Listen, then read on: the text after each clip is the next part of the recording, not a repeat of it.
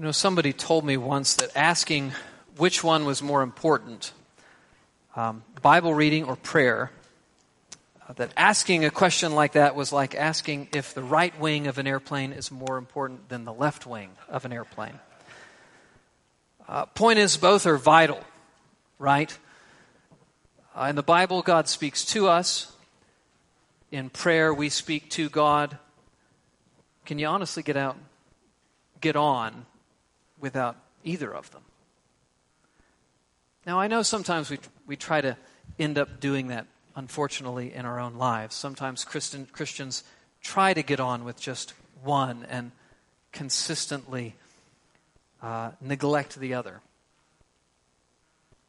Those Christians don't tend to do well.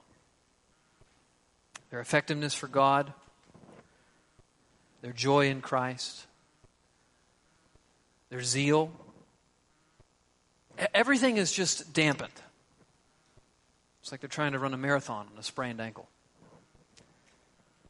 Well, I'm actually not here to talk to you this morning about Bible reading or prayer. I'm here to talk about how we understand each other in this room. If I were to ask you, who's important at Redeeming Grace Church? What would you say? Who would you say? The elders? The deacons? Home group leaders? The ladies who planned or led or spoke at the retreat? The speakers?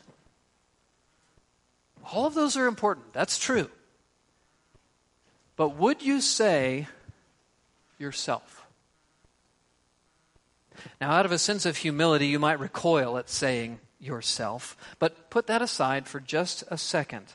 And hear me, regular old church member. Do you believe that you are important? Do you believe that you have something to offer that is of vital importance to the health of our church? Our text this morning says that you are. It says that you are. Here's what I want to convince you of this morning. Brothers and sisters, every one of you, of all of you, none of you are superior or inferior to one another, because every part of the body is vital for the health of the church. Turn to 1 Corinthians 12. 1 Corinthians 12. Matthew, Mark, Luke, John, Acts. You're going to get there. 1 Corinthians 12. So chapters 12 through 14 are all about spiritual gifts. Every Christian has a spiritual gift. It's spiritual because it's given by the Spirit when you come to faith in Jesus Christ. It's a gift because it's something you're given. And it is for the purpose of usefulness in Christ's church. Now, the Corinthians were a particularly gifted church. In chapter 1, verse 4, Paul says, I give thanks to my God always for you, because of the grace of God that was given you in Christ Jesus, that in every way you were enriched in him, in all speech and in all knowledge, even as the testimony about Christ was confirmed about you, so that you are not lacking in any gift. So this church was characterized by spiritual giftedness. That's a great thing. Problem was, this church was also characterized by some not so great things. They were prideful, tended to think pretty highly of themselves. They were immature, so they tended to value what seemed flashy or impressive, not necessarily what was helpful or true or good. There was one-upsmanship in this church, so I'm more useful than you, or I can do this better than you. There was envy and jealousy at this church. I wish I was like that person. People didn't like other people, but in reality, it's just because they wanted to be other people. Do you know what I'm saying?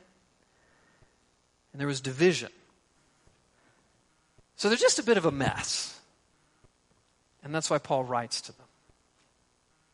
Now, last week, the focus of the text was really unity in diversity. So, different gifts, but they're given by the same Spirit, and there are different gifts, but they're given for the same purpose, the building up of the church. Unity amidst diversity. Unity in the body of Christ amidst diversity of gifts within the body of Christ. That was Paul's message last week. This week, it's really unity within diversity, round 2. And he gives this week a body analogy. He says each church is like a body. There are many parts, but there's only one body. And many parts are all needed for that one body to function well. Well, let's read verses 14 through the end of the chapter. 1 Corinthians 12, verse 14. For the body does not consist of one member, but of many. If the foot should say, because I am not a hand, I do not belong to the body, that would not make it any less a part of the body. And if the ear should say, because I am not an eye, I do not belong to the body, that would not make it any less a part of the body. If the whole body were an eye, where would be the sense of hearing? If the whole body were an ear, where would be the sense of smell? But as it is, God arranged the members in the body, each one of them, as He chose. If all were a single member, where would the body be? As it is, there are yet many parts, yet one body. The eye cannot say to the hand, I have no need of you. Nor again the head to the feet, I have no need of you. On the contrary, the parts of the body that seem to be weaker are indispensable. And on those parts of the body that we think less honorable, we bestow the greater honor, and our unpresentable parts are treated with greater modesty, which our more presentable parts do not require. God has so composed the body, giving greater honor to the part that lacked it. There may be no division in the body, that the members may have the same care for one another. If one member suffers, all suffer together. If one member is honored, all rejoice together. Now, you are the body of Christ, and individually members of it. And God has appointed in the church first apostles, second prophets, third teachers, then miracles, then gifts of healing, helping, administrating, and various kinds of tongues. Are all apostles? Are all prophets? Are all teachers? Do all work miracles? Do all possess gifts of healing? Do all speak with tongues? Do all interpret? But earnestly desire the higher gifts. And I will show you a still more excellent way. So stepping back, I see 3 main sections in this text. And you'll see them on your sermon outline there. Number 1, Paul speaks a word to those who don't think you have much to offer. Verses 14 through 20. Number 2, Paul speaks a word to those who think you don't need what others have to offer. That's 21 through 26. And then number 3, Paul speaks a word to all. So let's just start with the first. To those of you in this room who don't think you have much to offer, what does the Apostle Paul have to say to you? You are seriously mistaken. Look at verse 14.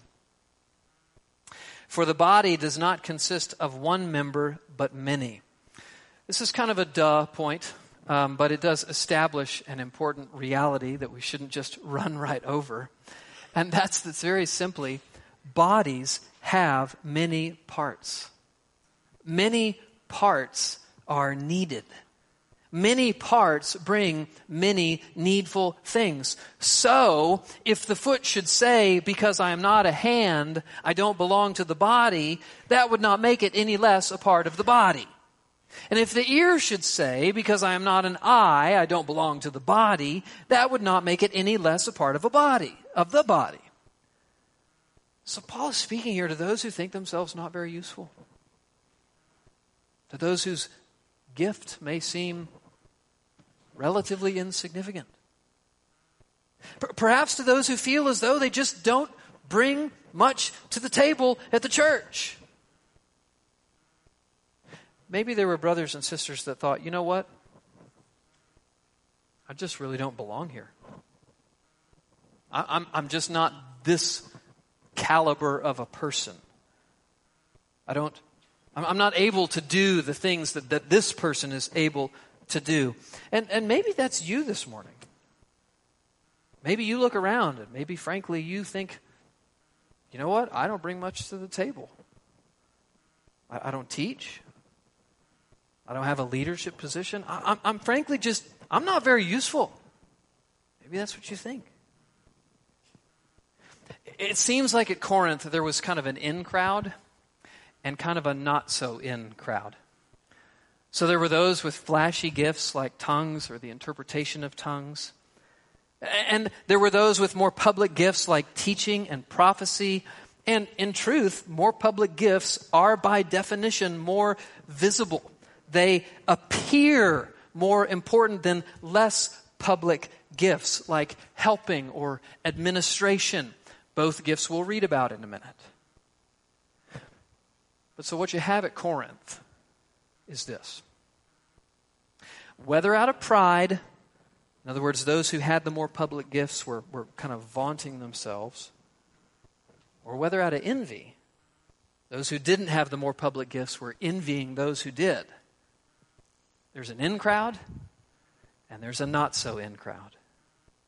And that's exactly what you see in this text. Because I am not, ... I don't really belong.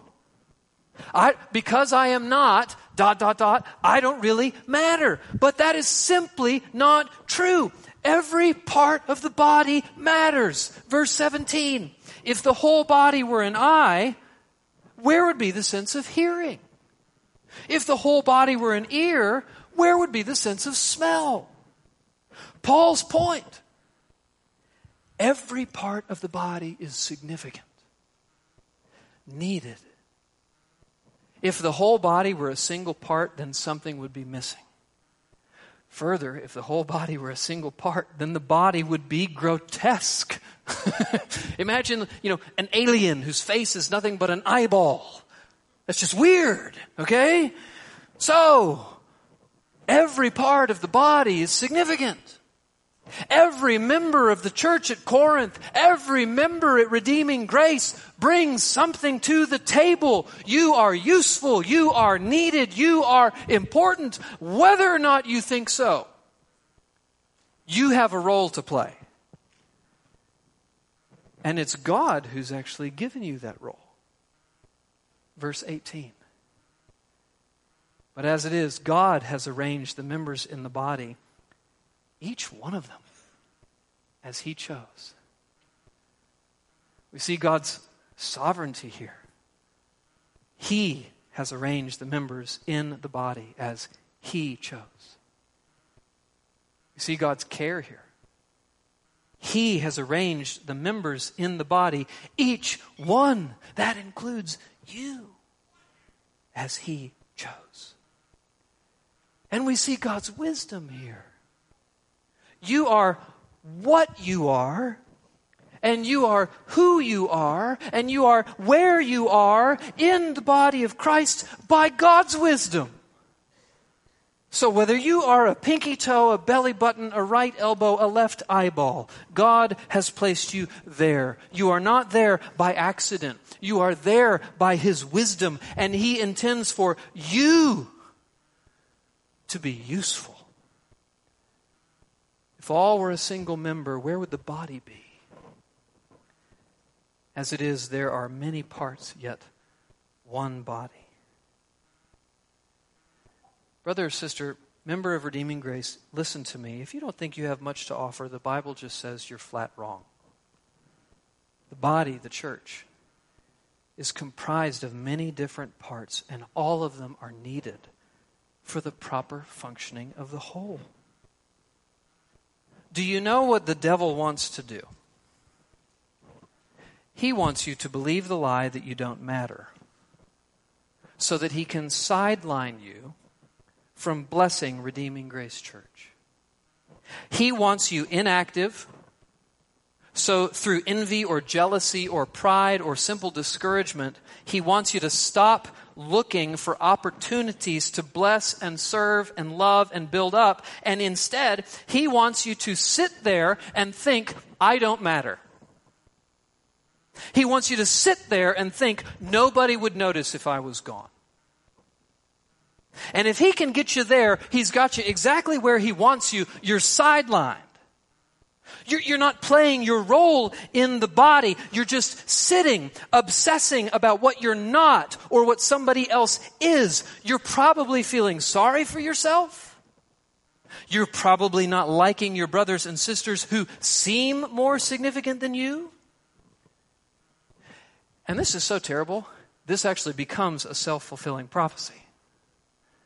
We actually might not notice if you're gone because you've taken yourself out of the game so long ago. All of that is the devil's doing. He's tricked you.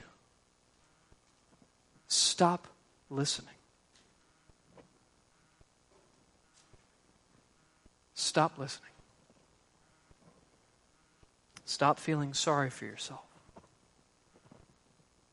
Stop envying. Stop believing the lie that you don't matter. Currently, you are sidelined, and the reality is we, the church, your brothers and sisters, we need you. You are part of the body. God, in His wisdom and care, has placed you here to serve and love and bless and build up. The church needs you. So that's Paul's words to those who think you don't have much to offer. In verse 21, though, he changes gear. And now he speaks a word to those who think you don't need what others have to offer. Look at verse 21. The eye cannot say to the hand, I have no need of you. Nor again the head to the feet, I have no need of you. So what is this? It's just the opposite side of the coin. So there are those who think they aren't needed, and there are those who think they don't need others. So there are those who have too low a view of their usefulness in the body of Christ. And then there are those who have too high a view of their usefulness in the body of Christ. And Paul now speaks a little bit more to the latter group. And what he says to them is the same thing in principle that he said to the previous group. You are seriously mistaken. Verse 22. On the contrary, the parts of the body that seem to be weaker are indispensable. You know, let me just tell you, everybody knows this is true. You don't know how useful and important some part of the body is until it is out of whack and doesn't function rightfully. You know what I'm saying? I'm getting slightly older. My son got me into the gym a couple of years ago. I've always been a runner, but he got me into the gym to start working on some strength training. And a couple of months back, it was actually 2 months ago, almost to the date, I was really trying to amp up my weight on leg day, and I went down on a squat, and I came up, and something hasn't been right in my lower back ever since. I'm going to physical therapy. I've seen the doctor. He's like, I don't think you slipped a disc. I don't think anything, he's like, not a big deal. You've just tweaked something in your back. I'm like, why does this keep hurting? I can't sit without this thing bothering me. I can't run. My stride feels painful every time I try to run. It's been almost 2 months. What have I done? He's like, just tweaked it. Just rest. I don't notice this, whatever this little muscle is back here, until it doesn't work right. And then I notice it. And then I notice just how important that little seemingly insignificant muscle is. It's hugely significant. Although in all reality, I wouldn't have known it to be so before. Same in the body of Christ. Those parts that are less visible or less upfront or seemingly insignificant are hugely significant. Look at verse 23. And on those parts of the body that we think less honorable, we bestow the greater honor, and our unpresentable parts are treated with greater modesty, which our more presentable parts do not require. But God has so composed the body, giving greater honor to the part that lacked it.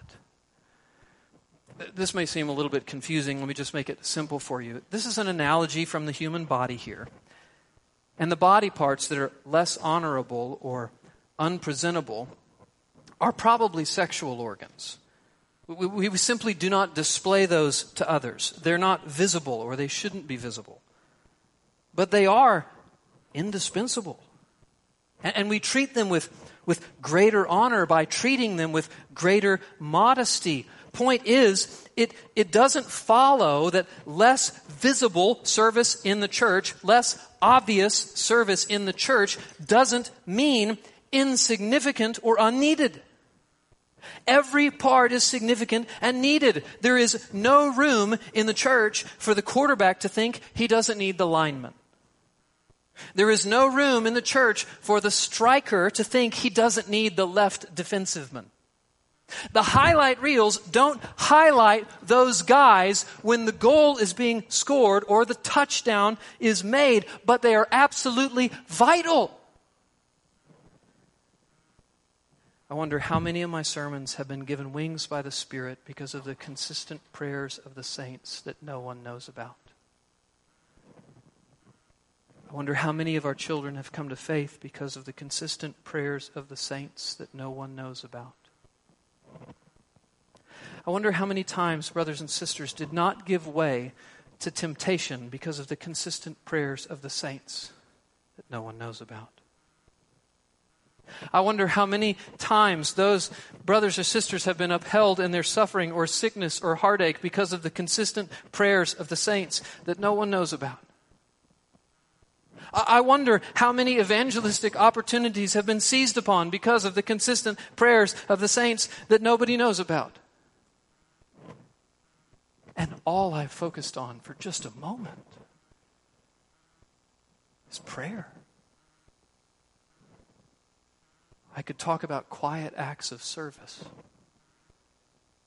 I could talk about unseen words of exhortation and encouragement. I could talk about unseen acts of mercy. I could talk about all sorts of stuff done by all sorts of you. And do you know what? It's all vital. You're all needed. You are needed and you need others.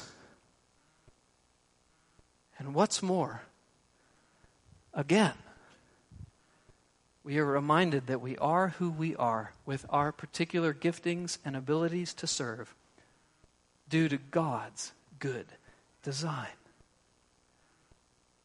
But God has so composed the body, verse 24. To what end?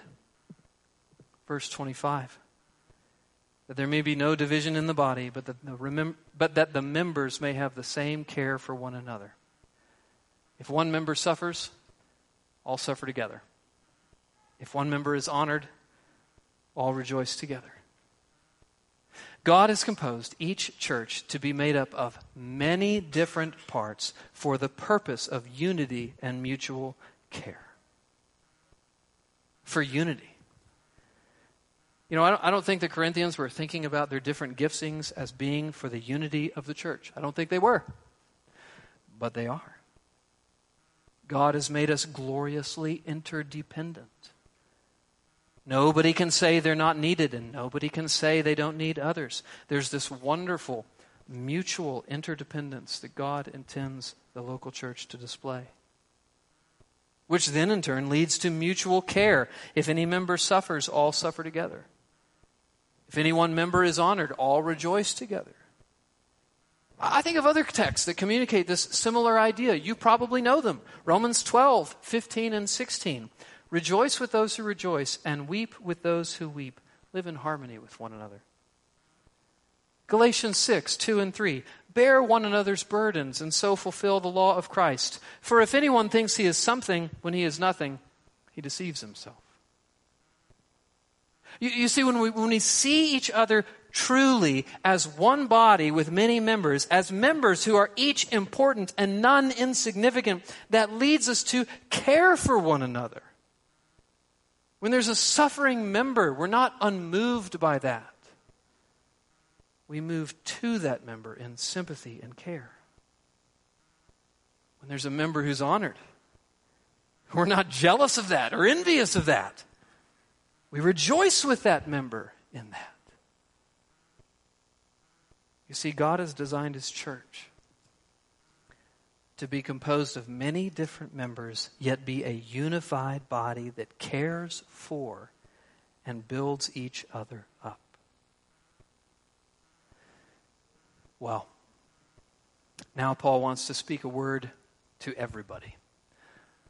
We've spoken to those who think they don't have much to offer. We've spoken to those who think they don't need what others have to offer. Now Paul says, I want to speak a word to all. Look at verse 27. Now you are the body of Christ and individually members of it. So this is a summation of what he's been saying so far. You are the body of Christ. Please note, that's actually spoken to and addressing the local church at Corinth. And we are to learn from this that each and every church viewed biblically is a true church. It is not the case that each part of the church is part of the universal church and Redeeming Grace is like the big toe in the universal church, or we're like, I can't even think of a goofy name. If I tried, I'd mess it up. But it's not like we're a small church as part of the universal church. According to the New Testament, each church is a true church. And he says, you, church at Corinth, you are the body of Christ and individually members of it. You, Redeeming Grace Church, are the body of Christ and individually members of it. So we are a true church at Redeeming Grace Church, just like the Corinthian church was a true church in Corinth. We have many members, but we are one body, and we are gifted differently. And God has appointed in the church first apostles, second prophets, third teachers, then miracles, then gifts of healing, helping, administrating, and various kinds of tongues. Are all apostles? Are all prophets? Are all teachers? Do all work miracles? Do all possess gifts of healing? Do all speak in tongues? Do all interpret? The answer, of course, is no. And this is a list, to step back for just a second. This is a list of gifts operating at this point in time in this church. So there's three foundational gifts that are mentioned up front. He says God has appointed in the church first apostles, second prophets, third teachers. So apostles and prophets were part of the foundation of the new covenant church. Ephesians 2:20 says that the church is the household of God built on the foundation of the apostles and the prophets, Jesus Christ being the chief cornerstone. They're foundational and significant gifts. Apostles were those who had seen the Lord Jesus Christ and been commissioned by Him to be His witnesses. Prophets were those to whom God revealed His divine word authoritatively, and they declared that. And then teachers, of course, explain the word of God. Prophets speak the word of God as it's given to them instantaneously. Teachers, like myself, teach the word of God as it's been given. And so God gives apostles, prophets, and teachers. And then He lays out other gifts, miracles, gifts of healing, helping, administrating, various kinds of tongues. Now, by the way, I just want to remind you, in a few weeks, I'm going to talk more about gifts, which ones are operating today, which ones aren't. Paul's point is, there are different gifts, and not everybody has the same gift. And it's actually interesting that tongues are named last. Probably due to the fact that the Corinthians were so excited about it and boasted in it. But Paul puts it as last because it's actually not all that significant. And then strangely, he closes with this odd phrase. He says, but earnestly desire the higher gifts. What does that mean? In a sense, it seems to work against what he's been saying, that everyone is significant. But that actually doesn't work against what he's been saying, that everyone is significant. There are higher gifts, and I think he's referring specifically to the list that he stated, apostles, prophets, and teachers. He says, you should long for the higher gifts. Why should you long for the higher gifts? Because you want to be useful. Why have gifts been given to the church? For the building up of the church. So you should actually desire to be more increasingly useful to the church. So it's no foul, in fact, it's good to desire to, in some sense, be a teacher that you might impact the church for greater good. That's a fine thing to desire. And yet, he closes by saying, I will show you a still more excellent way. And that's next week when he talks about love. That if we are operating in our gifts, and yet not operating out of a desire to love our brothers and sisters in Christ, then we are way off base. And so how should we apply these things to us? First of all, if you're here and if you're a non-Christian, I realize this may strike you as a really churchy sermon that doesn't seem to have significant applicability to your life. Can I say to you that it does actually have significant applicability to your life? And what I would say to you is, if you really want to be useful to the Lord, you have to first come to understand that you bring nothing to the table to serve the Lord. You have to first understand that the Lord has actually come here to serve you in living the righteous life that you should have lived, in dying the death that you deserved to die, and rising again, and offering you forgiveness and life if you will turn from your sin and trust in Him. You see, the Lord actually doesn't employ you in His service. He doesn't employ me in His service because we're tall, tan, and terrific.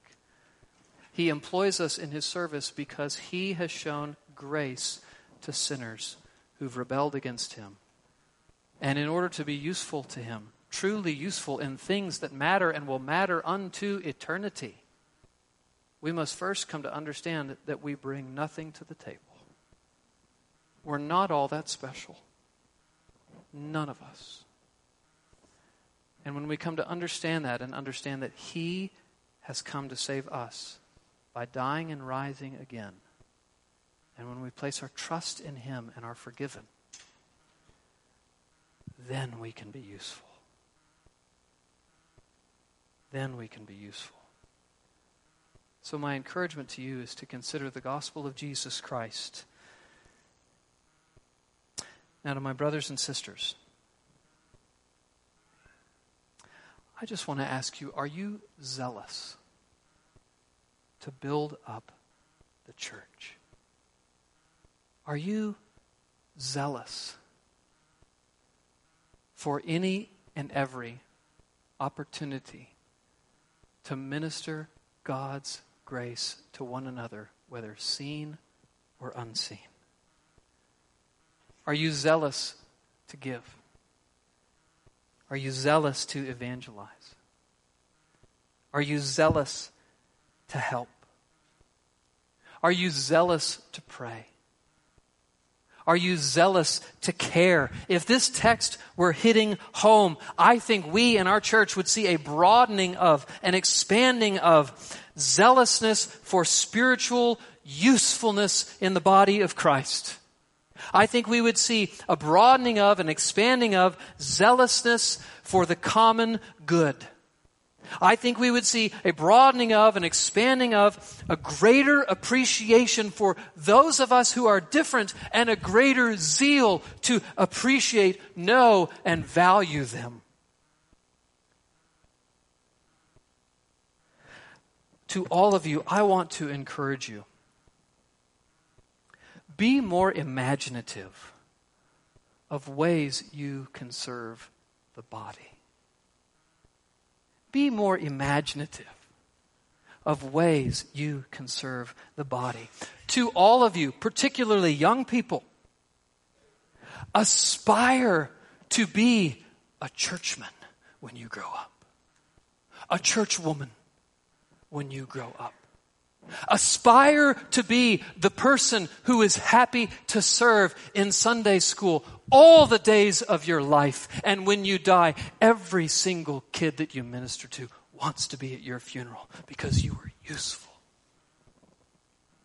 Aspire to be useful in the body of Christ. Remember, brothers and sisters, eternal significance is found in our labors for one another and for the gospel. Jesus said, whoever gives a cup of cold water to any one of these little ones who trust in me, you will not be forgotten.